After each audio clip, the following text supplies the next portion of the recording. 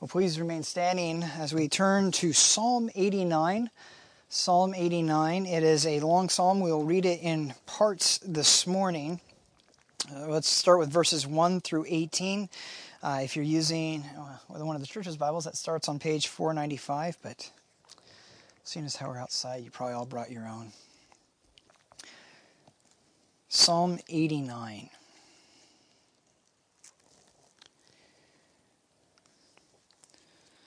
Beloved saints, one thing we're going to see in this psalm over and over is the word forever, that God's word abides forever and it never fails. And that is indeed our reminder as we now listen to God's word. It is perfect, it is eternal, and it never fails. Let us give our attention to the reading of it. A maskil of Ethan the Ezrahite. I will sing of the steadfast love of the Lord forever. With my mouth I will make known your faithfulness to all generations. For I said, steadfast love will be built up forever. In the heavens you will establish your faithfulness. You have said, I made a covenant with my chosen one. I have sworn to David my servant, I will establish your offspring forever and build your throne for all generations. Let the heavens praise your wonders, O Lord, your faithfulness in the assembly of the holy ones. For who in the skies can be compared to the Lord? Who among the heavenly beings is like the Lord? A God greatly to be feared in the council of the holy ones, and awesome above all who are around him. O Lord, God of hosts, who is mighty as you are, O Lord, with your faithfulness all around you? You rule the raging sea. When its waves rise, you still them. You crush Rahab like a carcass. You scattered your enemies with your mighty arm. The heavens are yours. The earth also is yours. The world and all that is in it, you have founded them. The north and the south, you have created them. Tabor and Hermon joyously praise your name. You have a mighty arm. Strong is your hand. High is your right hand. Righteousness and justice are the foundation of your throne. Steadfast love and faithfulness go before you. Blessed are the people who know the festal shout, who walk, O Lord, in the light of your face, who exult in your name all the day, and exult in your righteousness. And in your righteousness are exalted. For you are the glory of their strength. By your favor our horn is exalted. For our shield belongs to the Lord, our King to the Holy One of Israel. That ends the reading of God's word at this time. Let us pray that he would be with us and minister to us through it. Lord Jesus, you know the darkness of our minds and hearts. You know our fears and our doubts. Flood this darkness with the light of your grace and your peace. Open our minds to your truth. Grant us hope. Grant us faith. Increase our understanding and allow us to receive you in your word. Let your love shine through the pages of your scriptures, and may your Spirit be with us as we read and as we hear. May your Spirit grant that we would delight in all we encounter in your word. Amen. You may be seated.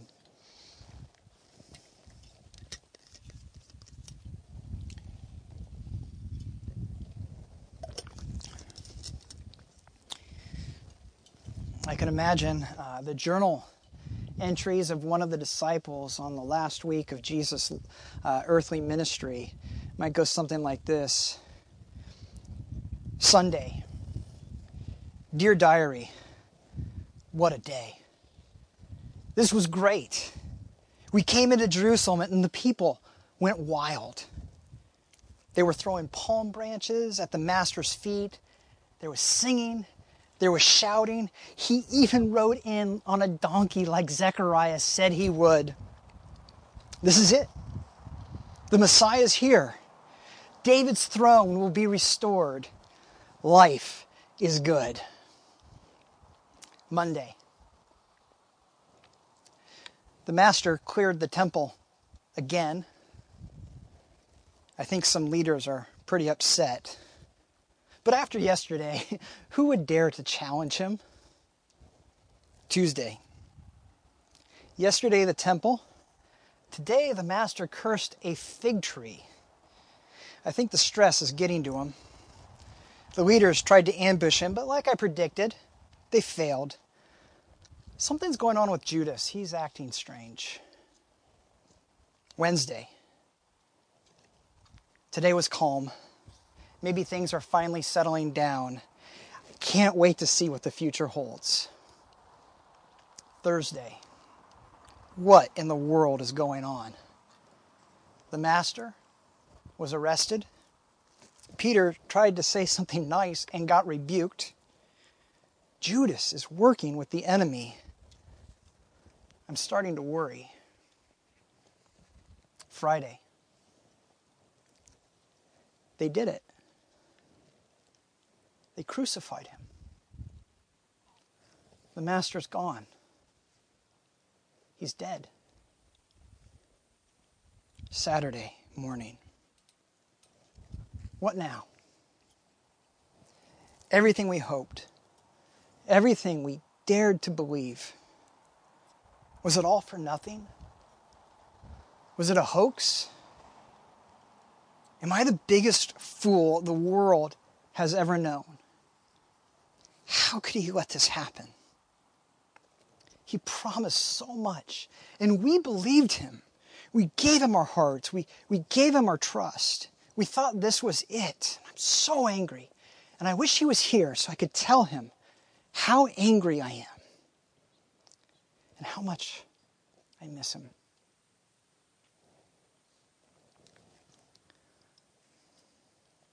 What would you say to those disciples on Saturday morning?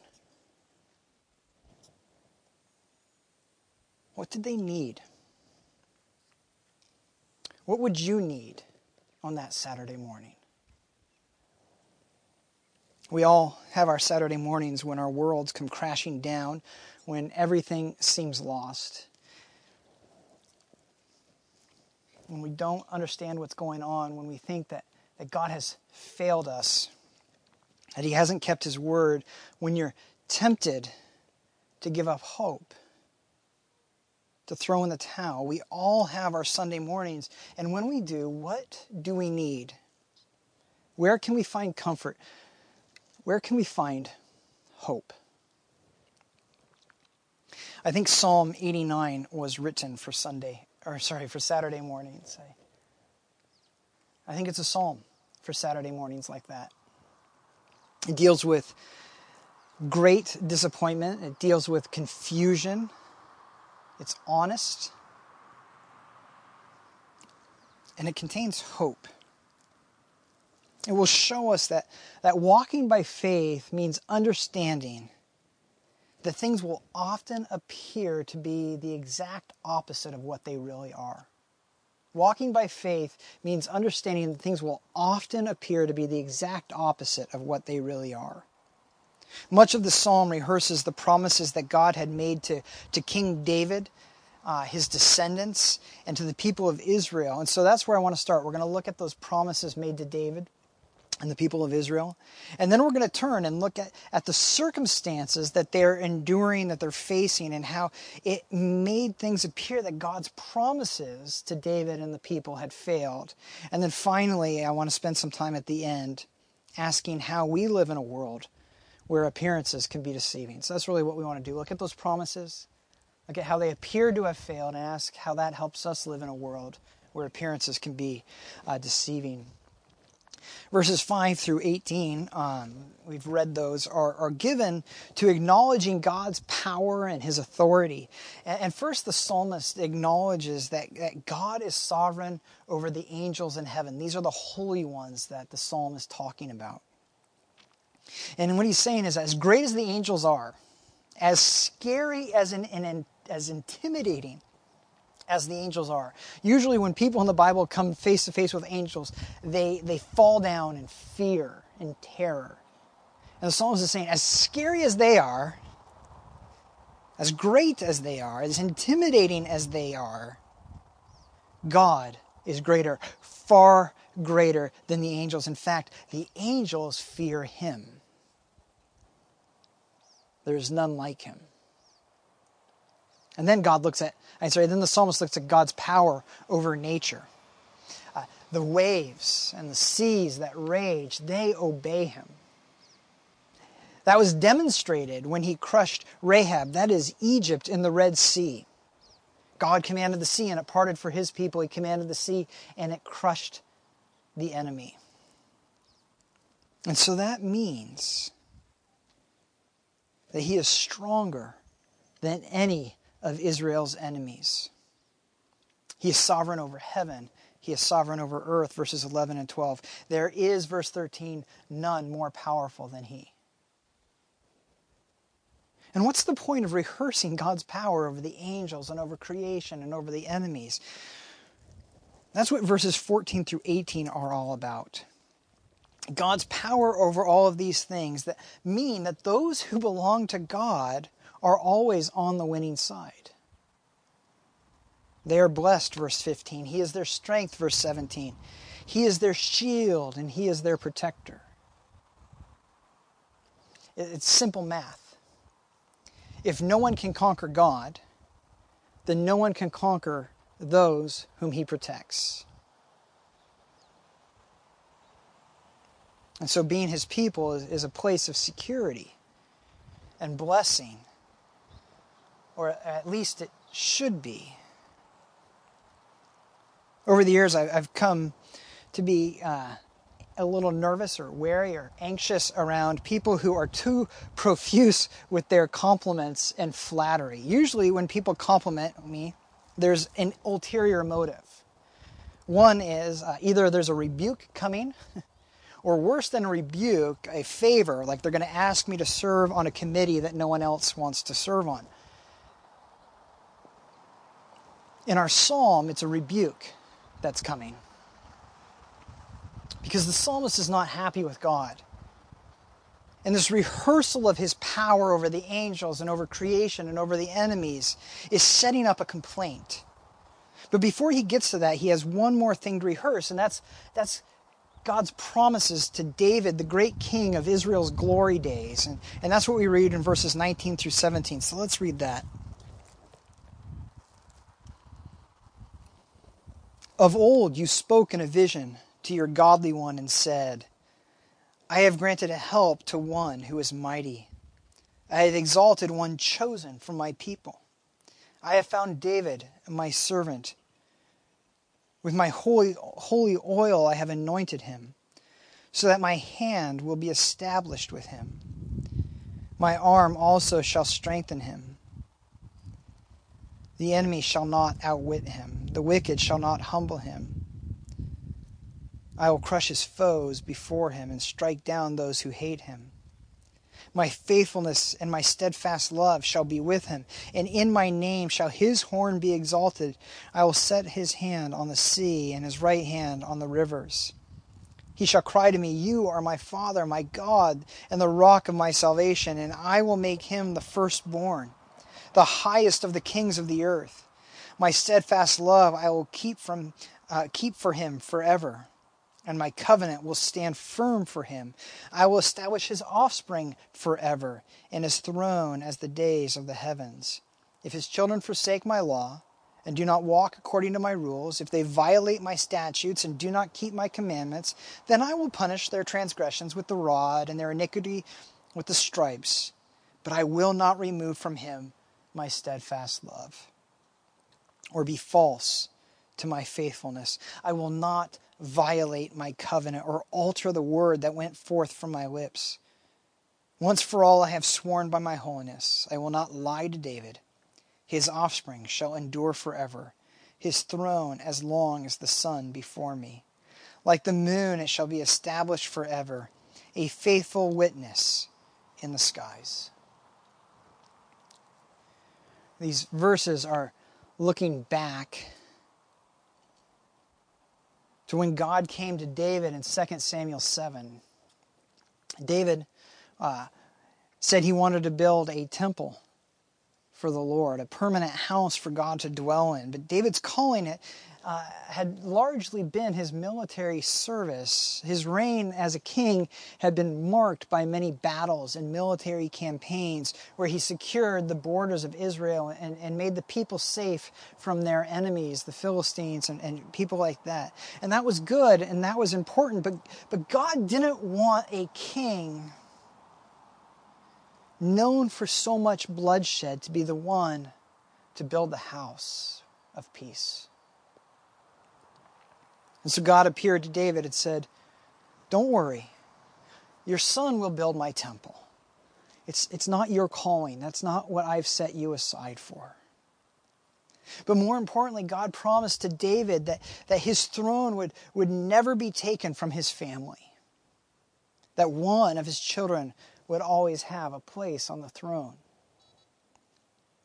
And this promise was unconditional. Look at verses 30 through 33. "If his children forsake my law, do not walk according to my rules, if they violate my statutes and do not keep my commandments, I'll punish them with the rod and stripes, but I will not remove from David my steadfast love or be false to my faithfulness." God's saying, David, your family's possession of the throne does not depend upon how good they are, on their obedience. Yes, disobedience will result in discipline, but it will not result in me abandoning them. And then he sealed it with an oath. He says, "I will not violate my covenant or alter the word that went forth from my lips. Once for all I have sworn by my holiness, I will not lie to David." That's the promise that God made to his servant David. And he didn't leave himself any loopholes, any ways out. It was an unbreakable promise.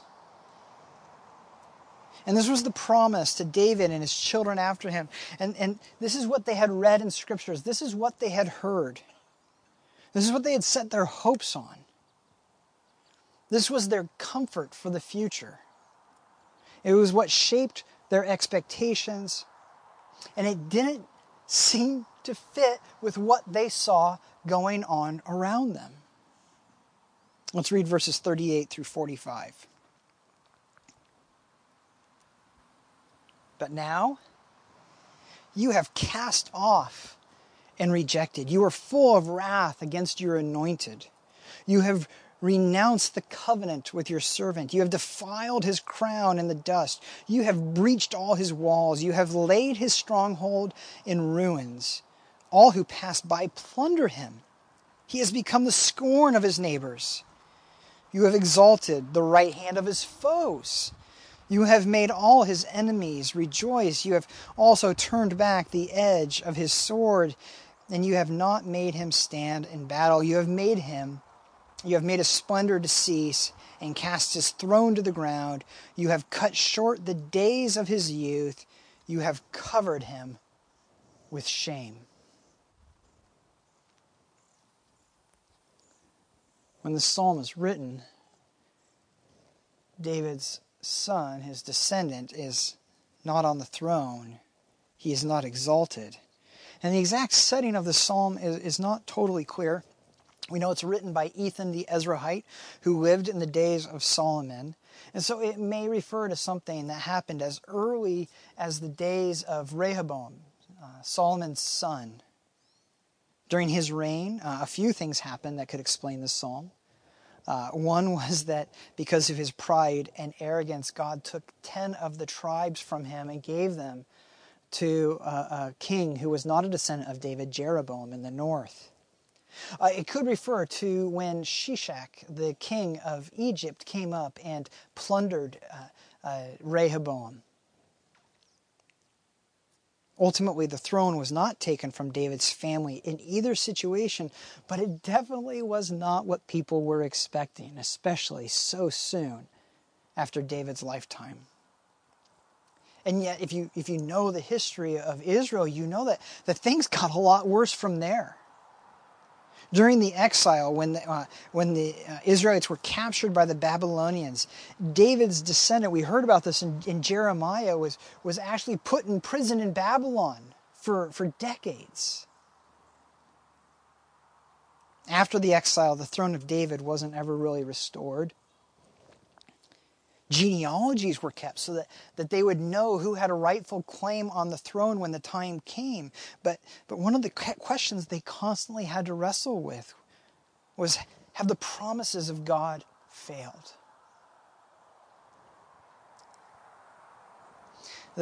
This section of the Psalms are arranged thematically, and this section of the Psalms that we've been looking at, the 80s, deal a lot with the questions and the struggles that God's people dealt with during and just after the exile. And it may be that this psalm had been written centuries before in the days of Rehoboam, but it's placed with these other psalms in the exile because these questions are the exact same. The confusion is the same. What had happened to Rehoboam is what they're feeling now during the exile. And so they're using this older psalm to express their concern and their disappointment in the face of slavery to Babylon. And they're looking around and they're saying, so where's the king? God promised that discipline would come, but that his promise would not be revoked. To David and his descendants, God promised that his kingdom would be forever led by one of David's descendants. But all we see is failure, defeat, and enslavement. And if God is greater than the angels, if God is greater than the seas, if God is greater than any earthly enemy, then there's only one explanation for the reason why we're suffering right now. It's because God has allowed it.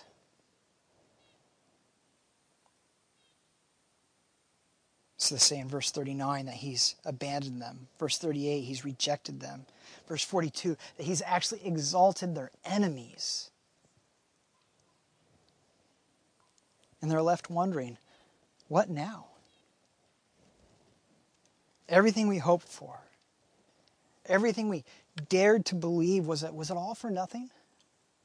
Was it all a hoax? Are we the biggest fools the world has ever known? How could God let this happen? He promised so much. And we dared to believe him, to give him our hearts, to give him our trust. We thought this was it. And we're so angry. And we wish he was right here so that we could tell him how angry we are.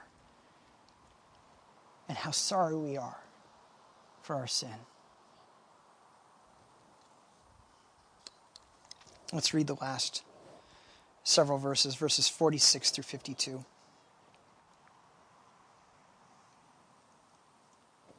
How long, O Lord, will you hide your face forever?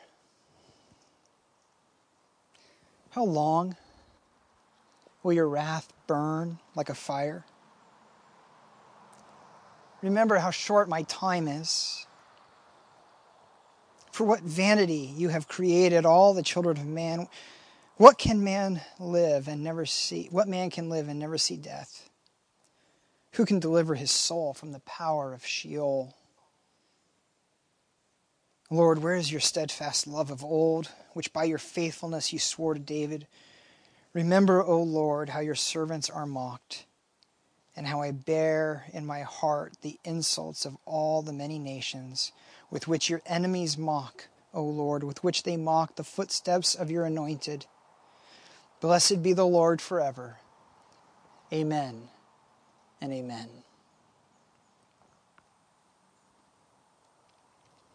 All they're left with are questions. Is this it? There's not much time left. Will you hide forever? Death is coming soon, and then what? Who can deliver from the grave? Lord, where is your steadfast love of old, your faithfulness by which you swore to your servant David?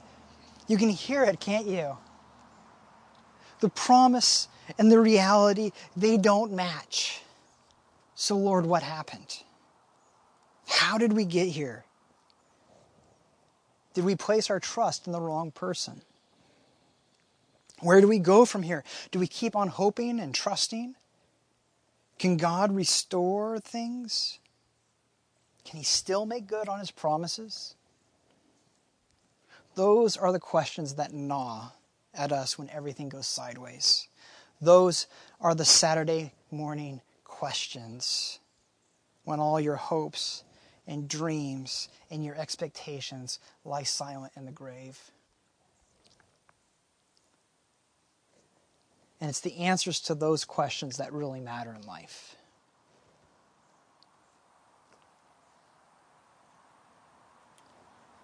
The real question is, what do you trust? Your assessment or God's word? Your senses or His promise?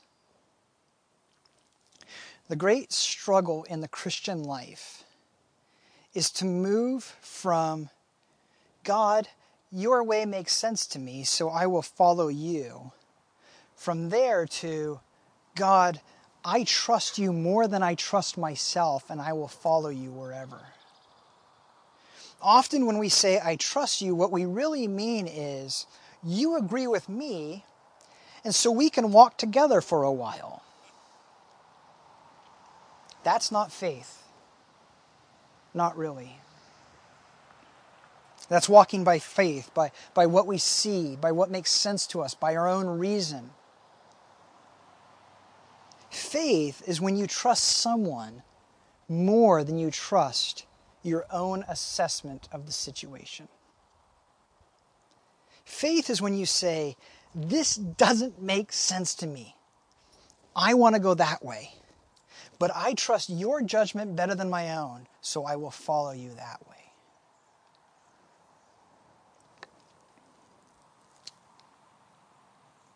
We often trust God only as far as we trust ourselves and no further. And when He says, I know you don't understand, you don't have to, just trust me, we get really nervous. And it's then that we wander from His path. We say things like, why wouldn't God want me to be with someone I love? Is God against love? Why would God want me to endure pain? Why would God call me to something I wouldn't wish upon my own child? And at those moments, we can either reject God, or we can refuse to believe that He would ever ask something of us that we don't want to do, which of course is to reject God. Or we can hold on and trust Him. And this is what the Bible means when it says we walk by faith, not by sight. It means not just doing what makes sense, not judging reality by what we see and think. It means trusting God when all hope seems lost and He says it isn't. In fact, I think that's exactly why a psalm written about Rehoboam might have been so helpful during the exile. Even when Shishak subdued Rehoboam, even when the 10 tribes were taken from the north, even then David's throne continued. David's descendants continued to occupy the throne, even when they thought that all the descendants had been killed. They found out that God had hidden a young boy, and then He restored that throne again. History had shown that when God's people lost hope, when they could see no way forward, God knew exactly what He was doing.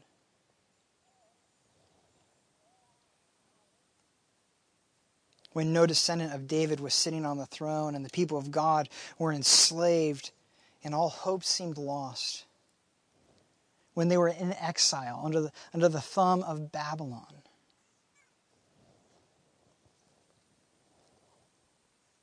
what better psalm could they read than this one? to hear those same cries on the lips of others, to hear their doubts and worries and concerns, to see their struggles and confusion, and remember that in the past things weren't always what they seemed. This would have been a perfect psalm to read, to remember that God is often doing what we can't see. Walking by faith means understanding that things will often appear to be the exact opposite of what they really are.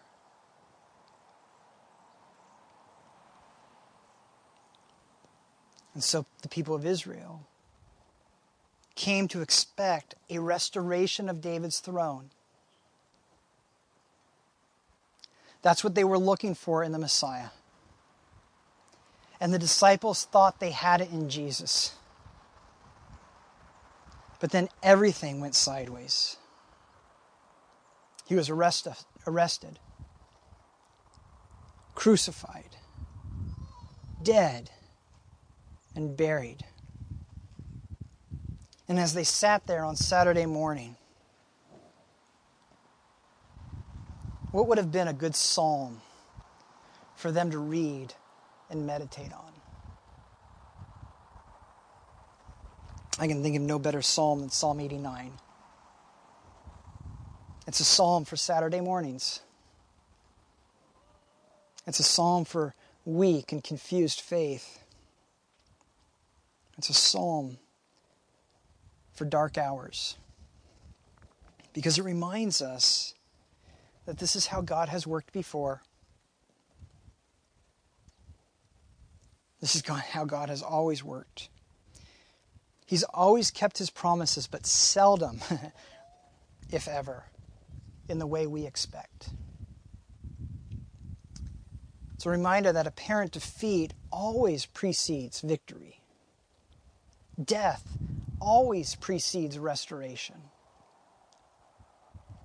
It reminds us that people have always been tempted to despair prior to God revealing the ultimate solution. And that means that not even death of the long-awaited Messiah could keep God from keeping his promises. The disciples' senses told them that everything was over, that all was lost. Faith would say, this is just the beginning. The Word of God would have told them, taught them to expect apparent failure before victory. And so just a few days later, the disciples were walking a nearby road, and Jesus, now risen from the dead, walks up alongside of them. But their senses, once again, fail to tell them what's really going on, and they don't recognize him. And they were sad. And Jesus asked them what's going on. And they said, we had hoped that Jesus was the one to redeem Israel. But now he's dead. And we're tempted to expect, Jesus in the cardigan sweater that we expect him to be wearing, to put his arm around them and say something gentle like, it's okay. It's me. I'm alive. But instead, we're told he rebukes them. O foolish ones, possibly fools, and slow of heart to believe all that the prophets have spoken. Was it not necessary that the Christ, the Messiah, should suffer these things and then enter into his glory? Not only does this mean that God hasn't failed, but that they should have expected the cross and the grave. Everything was there in the Scriptures. If they would believe them, if they would accept them, if they would trust them, they wouldn't have been surprised. They would not be shaken. They would not be enslaved to their senses and their ideas, their notions of what is possible. Had they opened up Psalm 89 that Saturday morning, they might have noticed that this heavy and painful and confused psalm begins and ends with praise. And maybe they would have understood that even the darkest hours must give way to the God of light and life. That God can deliver a life from the grave. That God always keeps his promises. Faith teaches the heart to see past what the eyes can see. And it gives a perspective that understands that things will often appear to be the exact opposite of what they really are. Faith doesn't remove the pain. It gives context and hope in the midst of the pain. Faith praises God for things it can't yet see but knows must come. Have you ever thought it curious that the church uses the language of celebrating the Lord's Supper? After all, the Lord's Supper is a commemoration of our Lord's death. Why would you celebrate it? Are we celebrating defeat? Well, it's not rejoicing in the death, and it's not rejoicing in an irreverent way. Rather, it's rejoicing that God keeps his promises. That his death and his defeat was the necessary step to accomplish our salvation. It's rejoicing that not even death could stop his kingdom. That not even death could defeat his promises.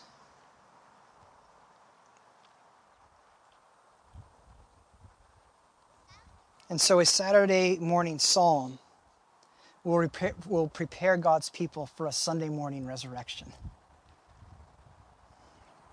Because it teaches us to see with faith, not with our eyes. It calls us to draw near and rejoice in what the Father did. That he did not spare his own Son.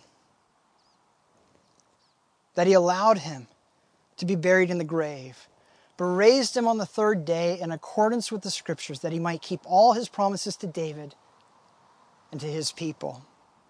And so let us, with thankful hearts, come and draw near and celebrate with reverence and awe.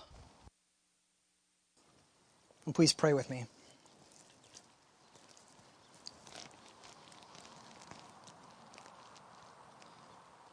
Father, you know our hearts. You know we often trust our senses more than we trust your word, more than we trust you. That we tell you what is possible more often than we ask. Forgive us and be patient with us. And remind us again and again of your glorious truth that things are often the exact opposite of how they appear. And that you have never once failed to keep a promise. That your word is powerful enough to call things into existence that never were, to call the dead to life, to assure us of the future. Father, we want to believe. Help our unbelief. Amen.